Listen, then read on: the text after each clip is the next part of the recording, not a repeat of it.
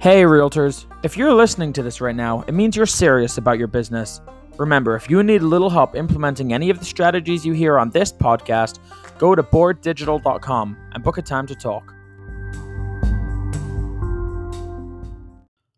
Hello everybody and welcome to the Real Marketers Podcast.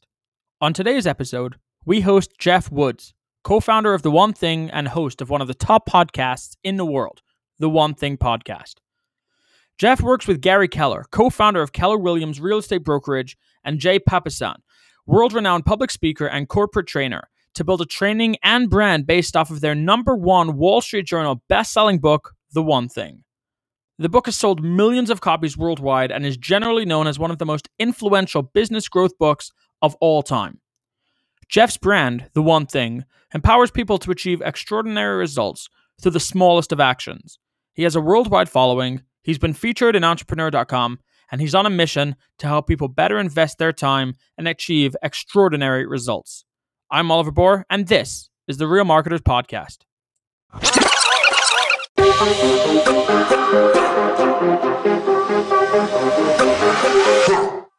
Hi, Geoff. How are you, man? Amazing, Oliver. Yourself? I'm so good, man. I can't even tell you how pumped I am to have you on the show. I read this book, The One Thing, as per the recommendation of a guest that I actually had on the show a few weeks back. And it was like, as soon as I read it, I was like, that was it. I was like a different person, and this is how I'm going about my business and my life. So in 1 minute or less, just for the audience, can you please explain the premise of the book and what it teaches, just for the context of the entire podcast? Sure. The one thing is the surprisingly simple truth behind extraordinary results. We're in the business of time. When you think about it, it's our most valuable resource. The problem is most people are spending their time. They're not investing it. They go through their day, checking email, bouncing from meeting to meeting, saying yes if somebody asks if they got a minute. The result is they look up at the end of the day knowing that they were busy, but questioning if they got anything done. That's spending their time. Everything we do is about helping people better invest their time. They actually expect that their seconds bring a return, personally and professionally. And they do this by having a relationship with their goals so that they can achieve extraordinary results. It's so interesting that that's the entire premise of the whole thing, because I cannot tell you how many times I wake up in the morning, or at least I guess I should say before I read the book, I wake up in the morning, I don't stop moving. And then at the end of the day, it's like, wow, that was a busy day. And then I look back and it's like, okay, but where am I? Like where am I today as opposed to where I was yesterday? And oftentimes it's absolutely crazy, but I'm nowhere further, you know? And it's like that, even on a micro level makes a difference. But once you start doing it day after day after day on a macro level, that's huge. Mm-hmm. What you're describing, a lot of people are busy, not realizing they're not being productive, and they confuse busyness for actually doing business. Right. I wonder if you could do like a play on word there, like busy versus business. But so before we get into the actual book, can you please tell us a little bit about who you are, what you do, as well as what's your connection to Gary Keller and this book, The One Thing? Sure. So I am a family man with a business, not a businessman with a family. What I do is I change the way people view time. And my connection is Gary and Jay co-authored The One Thing together. And when the book took off, it quickly became one of the highest rated business books of all time. They realized there was a company here, but there was a problem because Gary's One Thing is being chairman and CEO of Keller Williams. It's the largest real estate company in the world. And Jay's One Thing is writing books with Gary. They were missing somebody whose one thing was the one thing. Now, how the heck did they find me? So I was in medical device sales at the time, which was an amazing job. I got to wake up every day. I put on scrubs. I ran through hospitals, sold a device that saved lives, tried to get my wife to call me McDreamy. She said no. And I was where a lot of your people are right now, Oliver, which is life was good, but I was lacking fulfillment. I knew I was destined for more, but I wasn't clear what that looked like. Two things happened that ultimately set me on a journey. The first is a colleague of mine had a stroke when he was 35. I was standing in the kitchen asking if what happened to my colleague had happened to me, what would happen to my family? It was very unsettling. The next week, my company made a change to our commission structure, and overnight I lost 40% of my income, which for any of you who have had a big pay cut or devastating job loss, it rocks your world. It was at that time, Oliver, that I heard the Jim Rohn quote that you're the average of the 5 people you spend the most time with. And I remember asking, who are my 5? I made the list. And when I looked at the names, I was like, oh my gosh, how lucky am I? These are amazing people. I love these guys. They're amazing friends. I always wanted to be in my life. The aha moment was that I had 5 amazing friends. What I was lacking was 5 amazing mentors. Right. 5 people who were already where I wanted to be, who could advise me on how to get there. That set me on a journey. I first started a podcast called The Mentee, which I was the mentee, and I was literally recording conversations with my mentors as I got into relationship with them. A few weeks after I launched that podcast, it was our national sales meeting. I walked into the ballroom, and on every chair was a copy of that book that you held up, The One Thing. And then Jay Papasan, who co-authored The One Thing with Gary Keller, walked out on stage. And for the next hour, he blew my mind. I remember the whole time, Oliver, thinking, what could I possibly, how do I get him to be one of my, what could I say to him to make him interested in me? What could I give him that would make it worth his time? When he came off stage, I cornered him. And that's how we connected. And that it was that serendipitous moment where they were actually looking for somebody whose one thing would be the one thing. And I was looking for the opportunity to build a business that would make a massive impact in the world. Rest is history. That's well, a couple of things. First off, being the average of the 5 people that you spend the most time with. So that's a great quote. But what I think is so cool is that you're looking at him and you're thinking, how do I get him to be one of the people that not only that I work with, obviously as closely as you do right now, but you just want to associate yourself with him. Yeah. And then you go after it. And like, I'm sure in that head, my one thing is I have to meet this guy. Oh, right. Yeah. And that was it. It's a meeting. You meet people all the time, every single day. And like that meeting changed your life. It's just that one thing, right? Changed the trajectory of not only my life, but it will change my family tree for generations. 100. And that's what it's all about, right? Mm-hmm. But I think another thing is, I mean, it changed the life of a lot of other people as well, because now you're exclusively working with people to help them focus on their one thing. And it sort of creates this, like, in an instant. I mean, obviously, people generally speaking can't expect like something as crazy as that to happen like in a moment. But like that's what does happen when you make good things happen. When you put good things out there. It's crazy that like the effect that it has, eh? Oh yeah. So in the book, Gary Keller expressed that he was wondering how he could take his brokerage, Keller Williams, to another level, and that he wanted to break that ceiling. And doing so, that was his one thing. And he said that in order to do this, he would have to create this business mentorship book.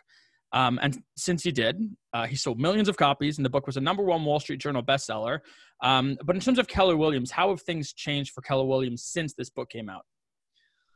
Oh, he had written multiple books prior. The book that really put KW on the map was The Millionaire Real Estate Agent. And what happened was the behind the scenes story is that KW was growing, but he still wasn't getting the recognition that he thought that it could. And he literally sat down with his leaders and challenged them to come up with 100 ideas for what would make KW a dominant player in the industry. And he held his team accountable to generating 100 ideas. They did. And then he made them narrow it down to 1. Yeah. We could talk about living what you teach, eh? If we could only do one thing of these, what would it be? And they said, you need to write a book. That ended up becoming The Millionaire Real Estate Agent. It is considered the Bible for real estate agents. And that's what put him on the map. And they wrote several books since then. But then Gary, his purpose is to be a teacher. And when he said, how do we make an even bigger impact? They said, we need to write a non-real estate book. And that was the one thing. So when it came out, I don't think they realized it would become one of the highest rated business books of all time. But the reason for that is it's so simple. The truths are so simple, and they've been documented to unleash extraordinary results in people's lives. 100%. I after I finished the book, I mean, I know it's like I got you on a show, so obviously I'm going to say this, but like that's not the case. Like as soon as I finished the book, I went into the office that day and I thought, what's the one thing that I need to do right now? Like something that's been nagging me, and I'm keep on focusing on a bunch of little things that like aren't really like, not only are they super time sensitive, some of them are only time sensitive, but they're not important, whatever it was. And I thought about it and I found my one thing and I did that. And since then, it's like that one thing gave the agency a new direction. And I had actually stagnated until I thought of that. And as soon as I thought of that, it was like pedal to the metal, right? Oh yeah. So it was funny also, you're talking about the 100 ideas and then narrowing it down to one. So when I was in advertising school, they told us that to create a good ad, you need to create 100, what they call thumbnails, 100 little ads, as crappy as you could think of, as good as anything. And then they said it's funny that always the one ad that shines through is either the first one that you write or the 100th that you write. But you're not going to know which one it is until you've written all 100. But it really is. It's 100% true, and it's amazing. So possibly my favorite visualization from the book was the analogy of dominoes and how it represents our ability to accomplish great things. And the idea is basically that a domino can knock over another domino that's 1.5 times its own size. So how does this translate into our lives? Sure. When people hear the idea of the one thing, they immediately feel doubt because they think I have more than one thing. We all do. So you're in good company, and we are not here to submit to you that you only do one thing. The moral of the story is that extraordinary success is sequential, not simultaneous. A perfect example of this was Ouija Domino Productions. In 2009, they broke the world record for domino falls. I don't know about you, Oliver. You ever line up dominoes? 100%. How many do you think you lined up, like the most ever? It was a while ago. It was probably not more than like 30. I was a lot younger. Right. And lining up 30 dominoes correctly spaced, like that takes work. Yeah. This group that broke the world record lined up almost 4.5 million. Stop it. That's not the impressive part.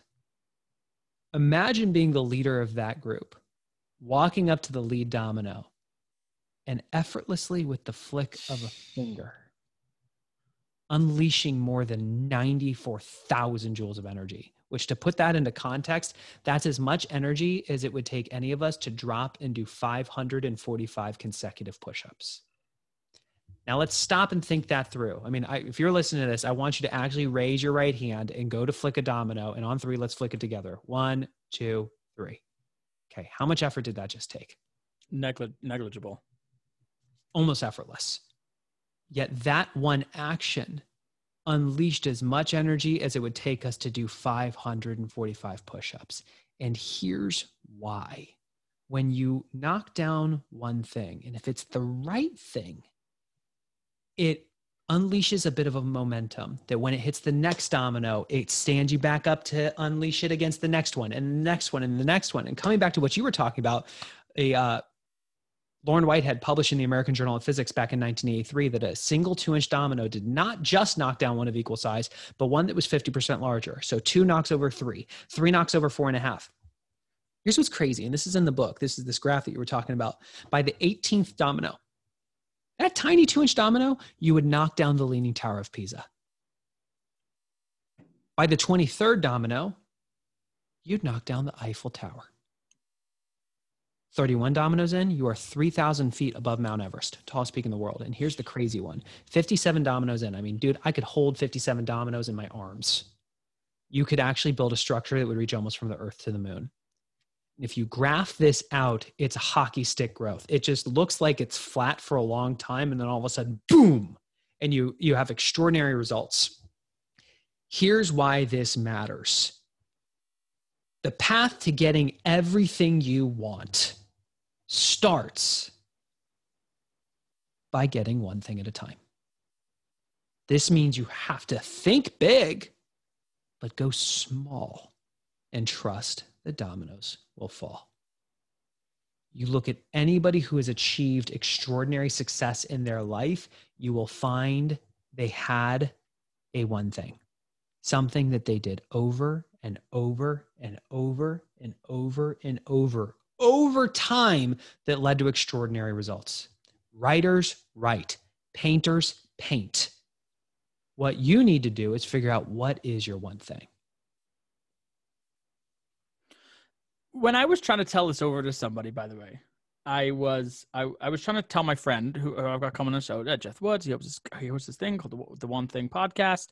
And I was trying to explain the analogy, and I didn't have the book in front of me at the time. And I was like, basically, if you take a domino 1.5 times, by the 23rd domino, you get to the Eiffel Tower. And he was like, 23? I was like, no, that doesn't sound right. And I'm like going back, I was like, okay, maybe it's like 100. I don't remember the numbers, but it was like not a lot. And then I get back and I'm like looking, I'm preparing for the show. And I was like, gotta find that. And I opened it up and I was like, hot dog. It's 23 dominoes and you're up to the Eiffel Tower. Like, that's crazy. I know. And so, yeah. Go ahead. Well, I was going to change the topic. So if you have another thing to say on this. It's like money. We understand the power of compound interest. For a while, it's not very much, but over time it adds up to something massive. And it's the same thing in our lives. The minority of what you do will generate the majority of your results. Most of us are really not clear on what our priorities are, those things that matter most. But once you can become clear on what really does matter most in terms of the activities you need to do over time, when you just whack away at it over time, I mean, it really does unleash something extraordinary. Yeah, like all it takes is a little bit of aim, right? Like once you kind of have the vision in your head. But okay, so the book says something that I would imagine that some people could find quite controversial. It says that multitasking is a lie. I'm sure you probably got this question a lot. So how would you respond to people who say that they can multitask, and not only can they multitask, but the ability to juggle multiple tasks at once are either the reason or they are paramount to their success? We all can multitask. The lie is believing that it's a strength. The research actually shows that we waste 28% of our time when we multitask, which if you put that into the context of a normal work week, that means you waste 1.4 work days a week due to multitasking. Or flip it, you could actually get the same amount done in 3.5 days if you did one thing at a time versus doing everything at the same time. It's the idea of a switch cost. And I'll use a perfect example. Oliver, have you ever been in the middle of reading an email and then your phone rang? All the time. Yeah. So you picked up the phone, you had the conversation, you hung up, you asked yourself the question, what was I doing? Oh yeah, email. Here's the question. Did you go back to the exact word in the middle of the email and keep reading? No, I had to go back. What do you mean? I had to read the email again. Oh, see what I was up to. That's what we call a switch cost. Here's what's actually happening. You're doing one thing, in this case, checking email, and then the phone rings. Immediately you have to switch and reorient yourself to the rules of that game. Who's calling me? What could they want? Do I want to talk to them right now? That all happens in the split of a second. You answer the call. You have the call. In this case, we're going to call it a distraction. You hang up the phone, go, what was I doing? Oh yeah, email. Switch back to your inbox, and then you have to reorient yourself by rereading it. Now, sometimes this is not a long time. It seems insignificant. When it's most harmful is when you're in the zone. When you're in a flow state, you're getting it done and you get pulled out because you don't just get to go back in. And this is how most people go through their days. And folks, nobody woke up and said, hey, I'm going to be the type of person that's just, I'm responsive to everything all the time. But they're doing work and they hear their email notification. And so they stop and they go and check email. And then they hear a text message and they check that. And then they get a notification from social media and they check that. Then somebody asks, hey, do you got a minute? They say, yeah. And in the middle of having the conversation, the email dings again and they're looking at their email while also still having the conversation with the person. And then their phone rings. I mean, if you are not getting stressed out even listening to me right now, holy crap. Here's why. The more things that we try to do at the same time, the more loose ends that pile up, the less likely we are to ever go back and tie them up. Right. It builds stress. It builds anxiety. It undermines productivity versus the alternative, which is what we teach. If doing the most important thing is the most important thing, why do anything else? In that moment, when you are really clear about what matters, what your priority is for that day, of all the things that are on your plate, what is the one that would make the biggest impact? When you can be that clear, can we give ourselves permission to acknowledge that now, when I'm in that time block, may not be the ideal time for me to check email? and let me just shut my inbox down, not minimize it, hard shutdown for 15 minutes. When I'm in that time block to do my one thing, can I acknowledge that I really shouldn't even know if I got a text message or a phone call? Can I solely focus on the one thing that matters most in that moment? Then I earn the right to come up for air and say, do I have any emails? Do I have any texts that I need to respond to? Any phone calls I need to return? One thing at a time. So you're saying it so beautifully simply, and You tell I live it.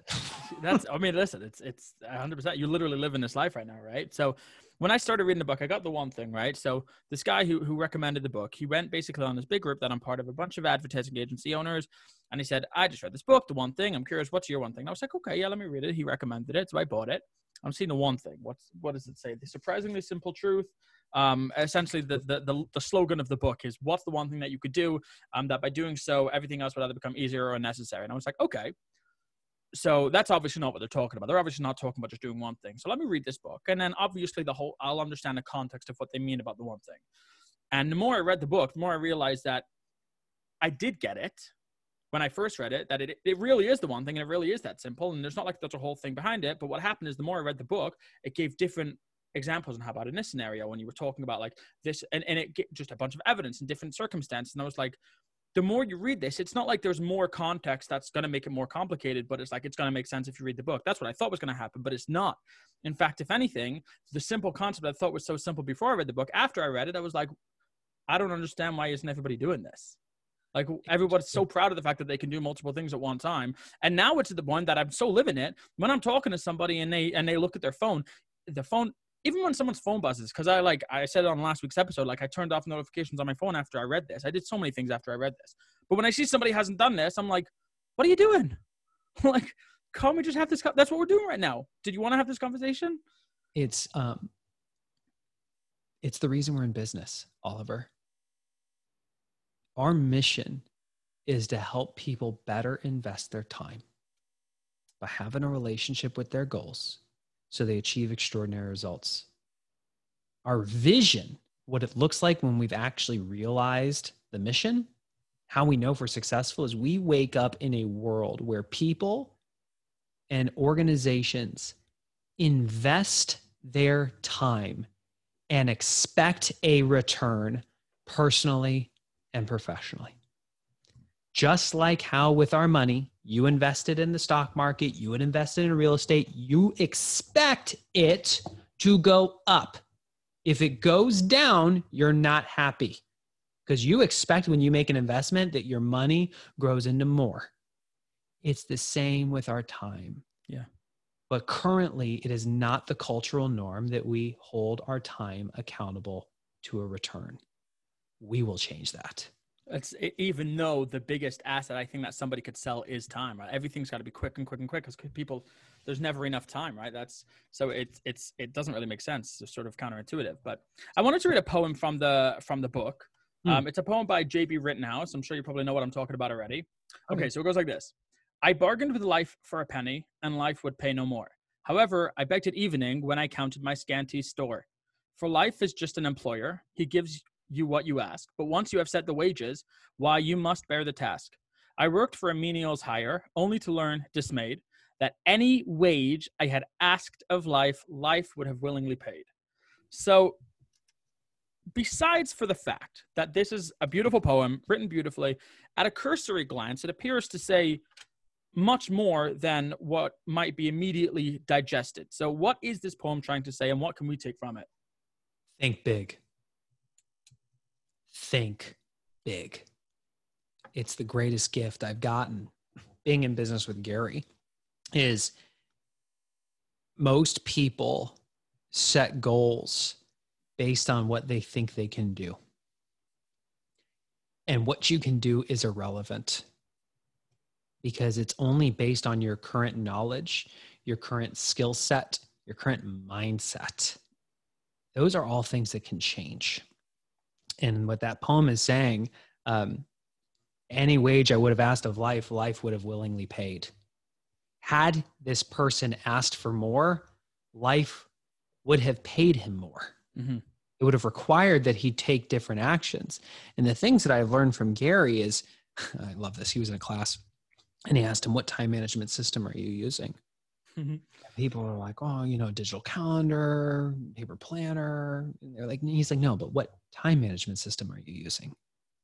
They kind of looked at him perplexed and he said, well, let me ask you a question. How much money did you make last year? And the person said, I made $100,000. He said, great. Then you're using $100,000 time management system. If you made 50 grand, you use a $50,000 time management system. You made $1 million, you used $1 million time management system. What Gary has laid out for us is the time management system of a billionaire, with a B. The activities or the amount of effort required is actually not materially different between somebody who has a negative net worth versus somebody who's a net worth millionaire. The focus and the activities, highly different. The purpose of that is to say, we all have the ultimate equalizer 24 hours in the day. Yeah. Yet a lot of people are spending it and the vital few invest it.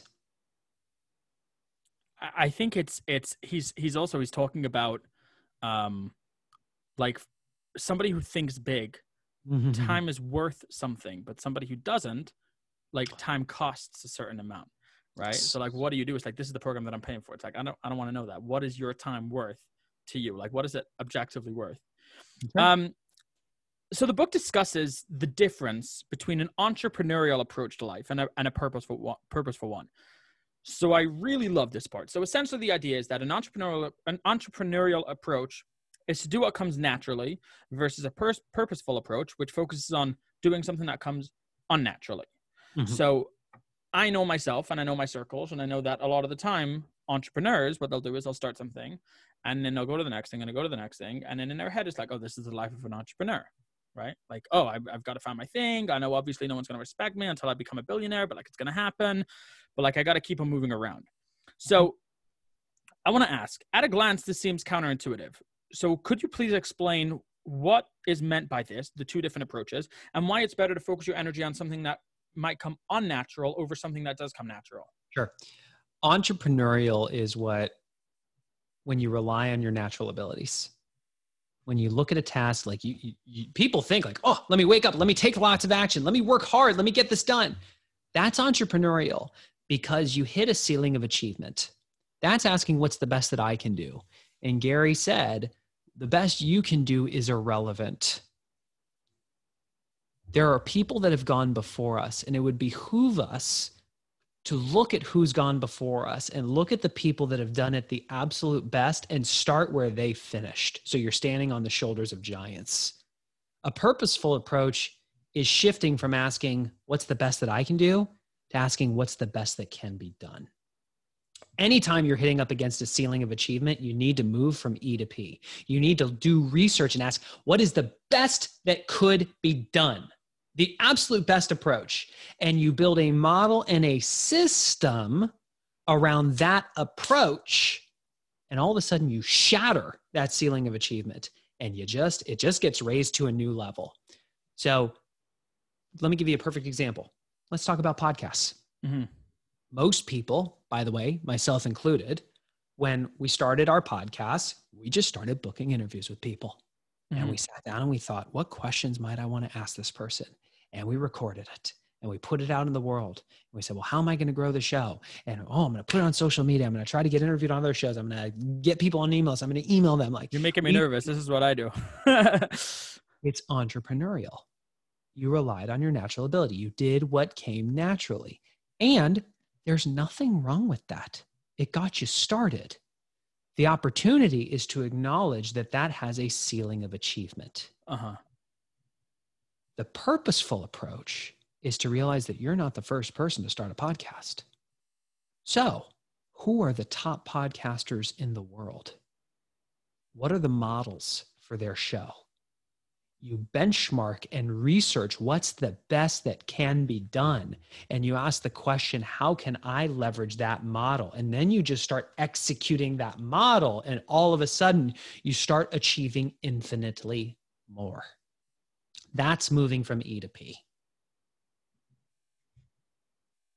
Right. Makes sense. So it is 100%. It is, I'm just explaining, like talking about that E, it is totally entrepreneurial. Cause like I said in the question, it's like, that's what people do. That's what entrepreneurs do. It doesn't feel right. I'm going to go to the next thing. This doesn't feel right. I'm going to go to the next thing. And I think what you're saying step is in that, here. Let me step in here because this matters. Every single one of us is entrepreneurial.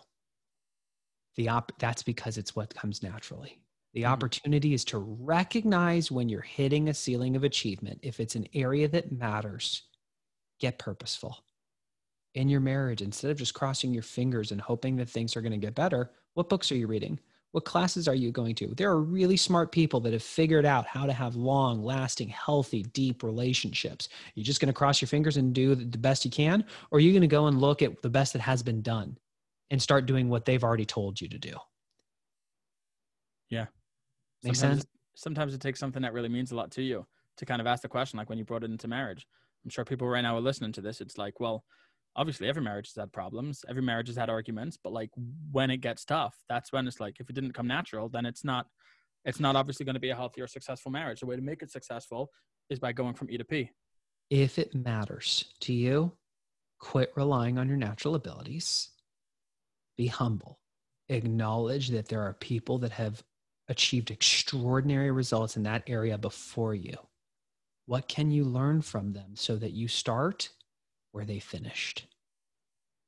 Love that. Love that. The book discusses 4 thieves of productivity, namely the inability to say no, the fear of chaos, poor health habits, and when the environment doesn't support your goals. So I wanted to ask you on the first one.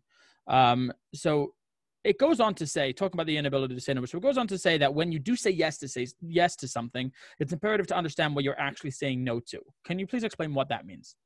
Sure. I think, well, let me ask you, are you married, Oliver? I am. What's your wife's name? Ariella. Ariella. When you said yes to Ariella, by default, you said no to every other woman on the planet. Yeah. Yeah.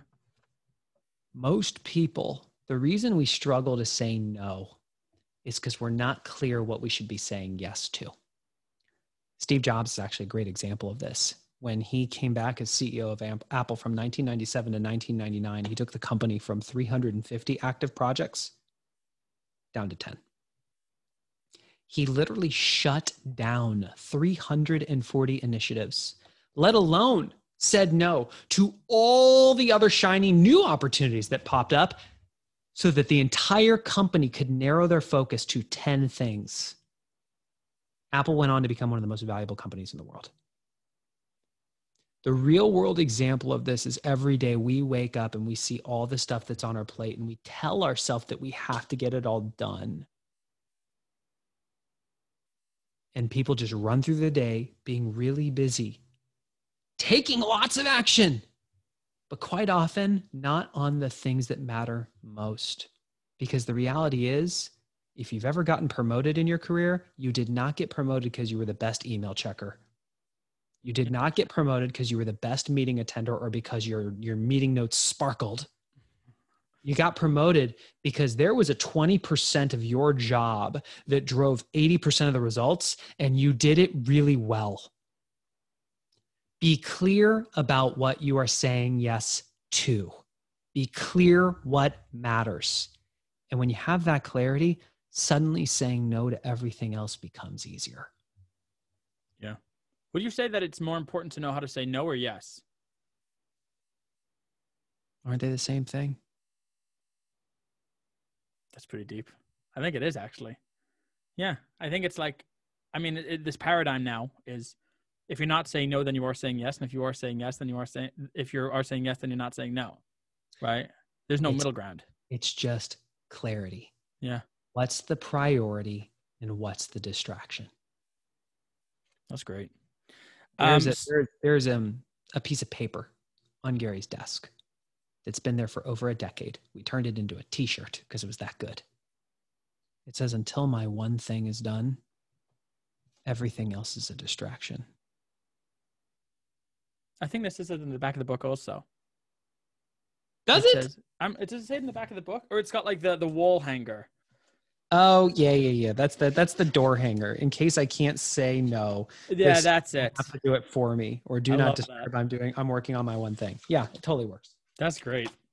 So I want to go into now the second thief of productivity, the fear of chaos. Mm-hmm.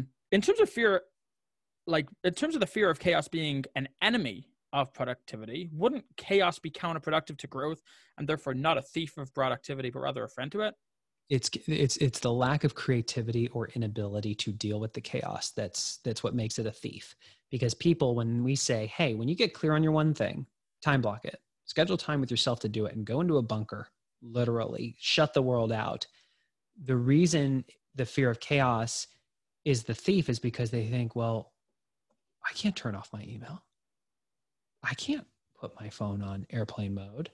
I can't say no to everybody around me. Look at all the stuff that's going to stack up. What if somebody needs me? What if a customer calls? It's all these what ifs, everything else. And it's almost like a submarine. The deeper a submarine goes, the more pressure mounts around it. And we feel this, the deeper and deeper and deeper we go into a time block to do our one thing, the more stuff just starts to build up around us. And we just want to come up and go, and take a deep breath. But what you have to understand is that undermines your productivity. It's the lack of creativity or inability to deal with the chaos that makes it the thief. If you want to achieve big things, sorry, you're going to have to focus on the few. And stuff's going to get messy. Stuff's going to pile up. Not everything's going to get done. And you have to make peace with that if you want to achieve big things. Otherwise, lower your aim. So it's funny that you were talking about swimming, because I actually have a story that happened to me. Is that I went with my family to Dallas about a year ago. We went for a week. And literally on the first day there, I go jumping into the pool with my daughter on my back, and I forgot that I had my phone in my pocket. And so obviously everybody knew that I was going away for a week, so I'd set everything up. But as is inevitable, my phone obviously was totally kaput.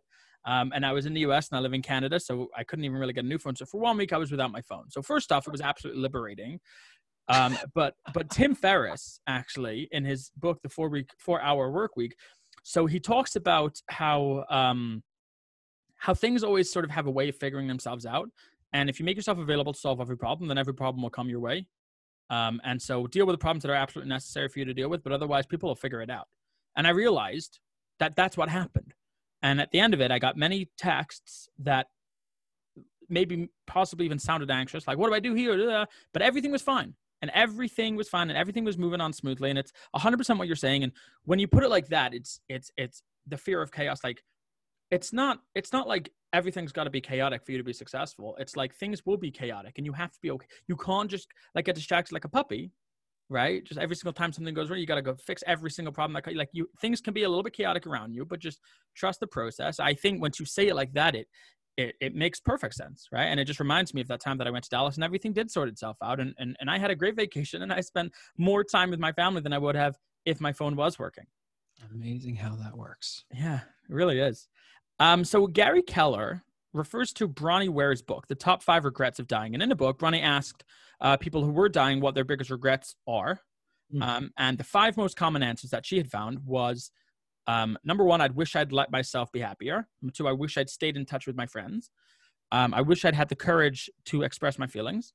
I wish I hadn't worked so hard. And the last one, which she said was the most common one, was I wish I'd had the courage to live a life true to myself, not the life that other people had expected of me.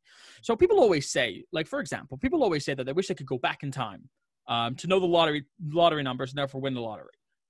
And yet you got something like this, and it seems like a lot more powerful because it's not just like go back and have money, but there's like the most existential truth to life. You're asking people who are at the end of the life, what do you wish differently, given the fact that you have a vantage point of your entire life? And these people are literally sharing the most existential regrets. Why don't more people listen to this? It's the concept of hyperbolic discounting. If I were to offer you $100 today or $200 tomorrow, what would you do? Is that rhetorical? No, serious. Well, I'd like to think I would pick $200 tomorrow. Okay. If I asked the masses, what do you think they would do? I'm assuming because you're asking me the answer is 100, but that would be very surprising to me. No, they take the two. Yeah. Right. Now let's flip it. If I offered them $100 today or $200 a year from now, guaranteed. Yeah. What would they do? They would probably do the 100. They take the 100. Even though you'd get a 100% ROI, which is better than any other investment vehicle I really know about, people still would take the 100. Here's why I share this. When the payoff or pain is too far in the future, we discount it. We know what's good for us, but the pleasure in the moment outweighs the future repercussions. So when you take something as high level as regrets in your life, because we can't feel the pain right now, we just discount it. And we go through our days being busy, but not actually getting much done. We go through our relationships disconnected and avoiding the conversations that need to happen. And we neglect our bodies and wake up with real crisis on our hands. It's why The One Thing was written. Gary read that book and said, I don't want to live a life of regret.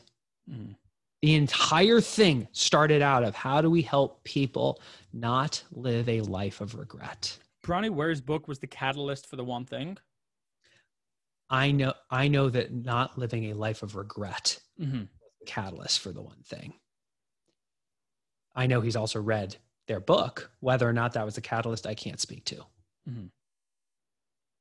Well, so what would be one final piece of advice that you would give to entrepreneurs and realtors that would really allow them to take their own businesses and productivity to another level? Think big, go small, trust the dominoes will fall. Here's what I mean by that. Think big. Cast a big vision for your life.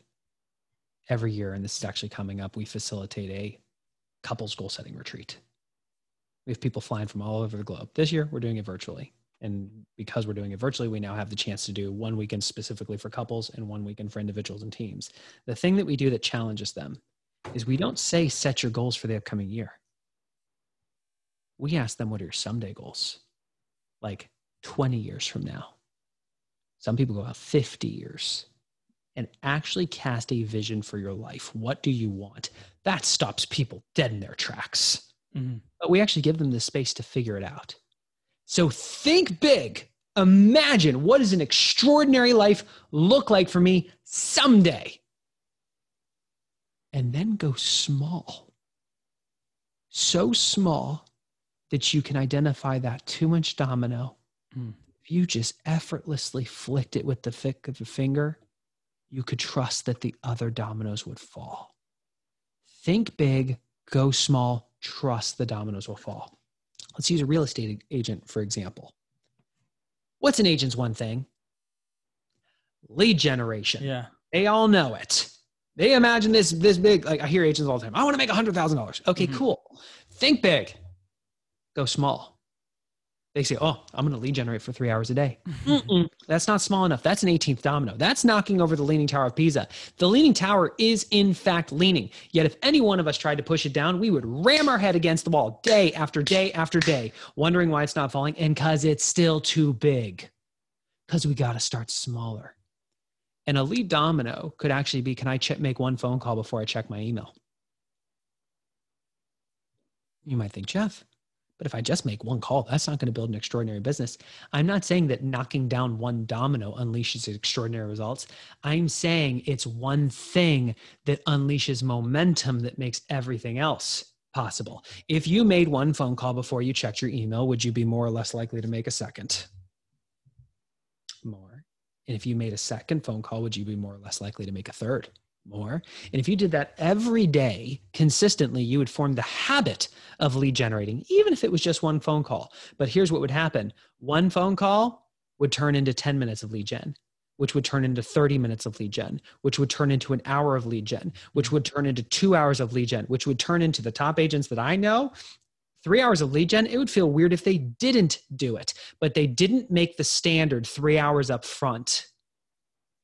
They made it one thing they actually could do. That's why the focusing question of the book is, what's the one thing I can do such that by doing it, everything else would be easier or unnecessary. Well, what would be the alternative as opposed to can do? Should do. Feel like I should do it. I see. Guilty if I don't do it. Yeah. We have this thought of what we should be able to do or what others are telling us to do. And we make that the mark of success. And when we come in under it, we feel like a failure. So we give up. Make it something you can do.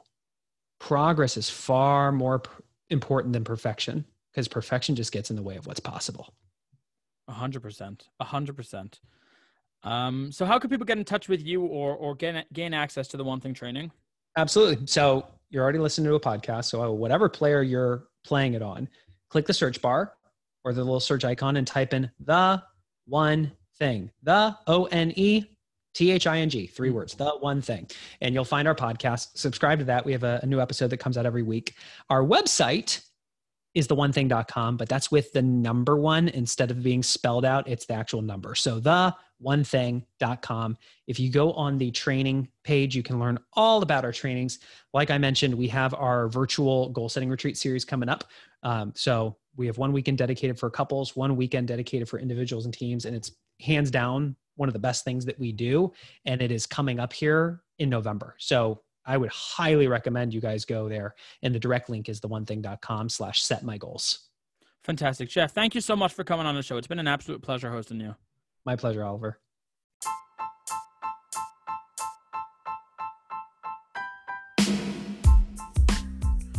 Thanks for listening to this episode of the Real Marketers Podcast. I hope you found it valuable. Your success is my success, so I really want to see you grow. Please share this podcast to other realtors that you think would benefit from it. And if you want to take your business to another level, go to boarddigital.com and book a time to talk. Otherwise, I'll see you next time.